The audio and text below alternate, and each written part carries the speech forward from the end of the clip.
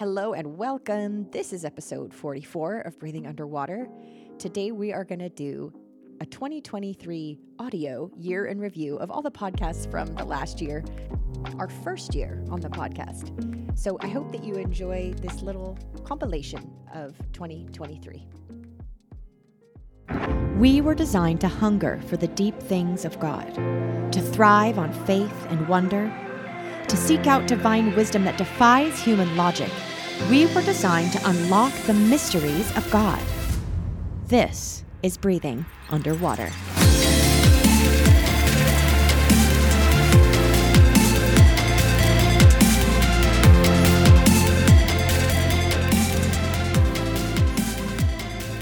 Hello and welcome to episode 1.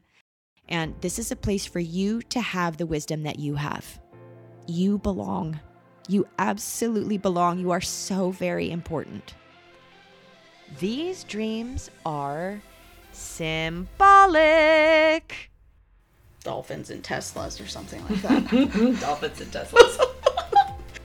All resonates so much and is so connected and beautiful. And I'm just like, here I am. Like, this is just kind of a random dream, disconnected. Doesn't feel like makes sense. This has been burglarized. The purity of this, the holiness of this topic has been burglarized for a long time. And it's time to make it sacred again. I'm Michelle and I'm from Colombia. Yeah. And I'm Martina. I'm from Argentina. We met Margot maybe a month ago at a dream interpretation conference, actually. We were waiting in line to get a dream interpreter, and she was like, "Oh, are you guys waiting? I'll just interpret it for you." And we're like, Listen to me carefully. Listen to me carefully. I want you to listen. Listen to me carefully. My name is Margot. I am the host of Breathing Underwater. This is episode 10. Welcome to episode 11, all about the bathroom. The road is blocked and it's frustrating because you just want to get where you're going. But the kindness of the Father is saying, no, I'm actually road blocking this so that you take a detour and you end up at this other place you wouldn't have ended up at. Remember what you titled this dream? From death to life. Yeah. I know it's sweet. "Whoa. I always know it's the Holy Spirit when I cry. Yeah." And we have already said this, but there's a spirit behind this. There are many spirits behind this. That's why the draw is powerful. I found myself the week after the baby factory with all of the battle and warfare that was going on with me, which I'm going to speak to in just a moment. I found myself going, how do I even just post a podcast again? I don't feel like I can continue on without addressing that. And God just confirmed, yes, we've crossed into something different and we're not going back. Yeah. Many people are receiving dreams that are enabling them to be healed of situations and circumstances in their life, even as a child, that allows them to be set free, that enables them to walk in the gifts and the callings that God has held in his heart and mind for them since the beginning. Until the word came to pass. What's the word that needed to come to pass? The word was the promise from those two dreams. That word. What tested him? Satan? No. His peers? No. The word of the Lord tested him. I don't know, like it moves me. Sometimes I just think that like dreams are like love letters from God in the night, you know? And it's like so tender that he would come to you individually and speak your love language and wrap it up in symbols that mean things to you that might not mean something to anyone else. Yeah. Have you ever had a dream about a past relationship, or that person shows up in your dream? Any kind of relationship, but especially the romantic kind? Yeah, I had one last night, in fact. And so I knew, okay, we're going to talk about this today.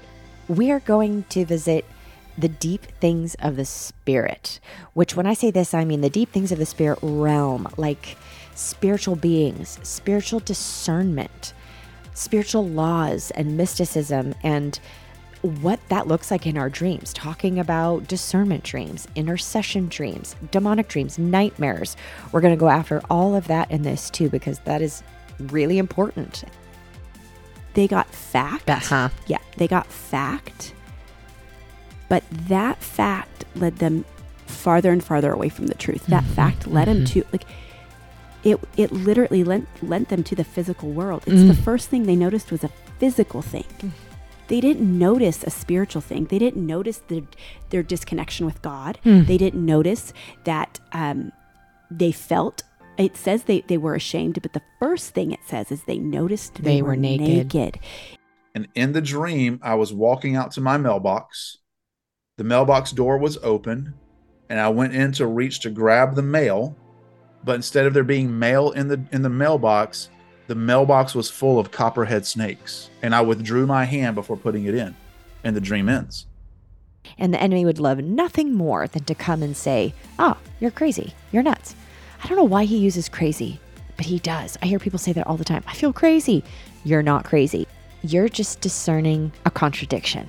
I was at a conference a year or so ago, and the most beautiful incense, kind of rich cologne smell entered into the hallway where I was, and I just knew the presence of Jesus was there, and he led me into this whole moment of conversation with him. It was really powerful, but I smelt him before I felt him.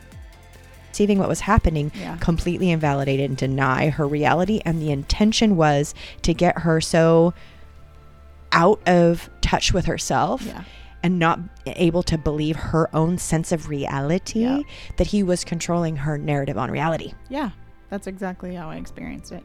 And not only am I not trusting my ability to know my reality, I'm also becoming dependent upon him to tell me what reality is. I noticed a shift in my prayers where I wasn't asking so much for all of my needs to be met. I was asking more information about him and who he was and what is this all about and who are you and Holy Spirit and how does this work and the Holy Spirit's definitely a teacher when it comes to this, and when you spend the time with him, he will teach you. And he said, I am going to audition for the lead male role in Little Women. And I remember thinking, well, firstly, there really isn't a lead male role. It's a book about women. And as he said that, I turned and this snake came out of nowhere. So I knew it was about like a usurping of a female voice. You want it to be like what God wants it to be. Because when you love something, you want it to be whole. You want it to be beautiful. You want it to be healthy. You want it to become and to blossom and to become what it was meant to become. And this is only a desire in the heart when you love. We are starting an Advent series, which is going to go the next 4 weeks of December. What seed of God are you called to bear? But instead, the Lord pursued Joseph to speak to his fears, to release him from the deception, and ultimately to keep him on the path to his destiny. Stillness, hiddenness, quietness, and even silence is often the womb where our faith can grow. O come, all you faithful, joyful and triumphant. O come, come to Bethlehem. Come and behold him, born the King of angels. Yes, Lord, we greet you, born this happy morning. Jesus, to you be all glory given.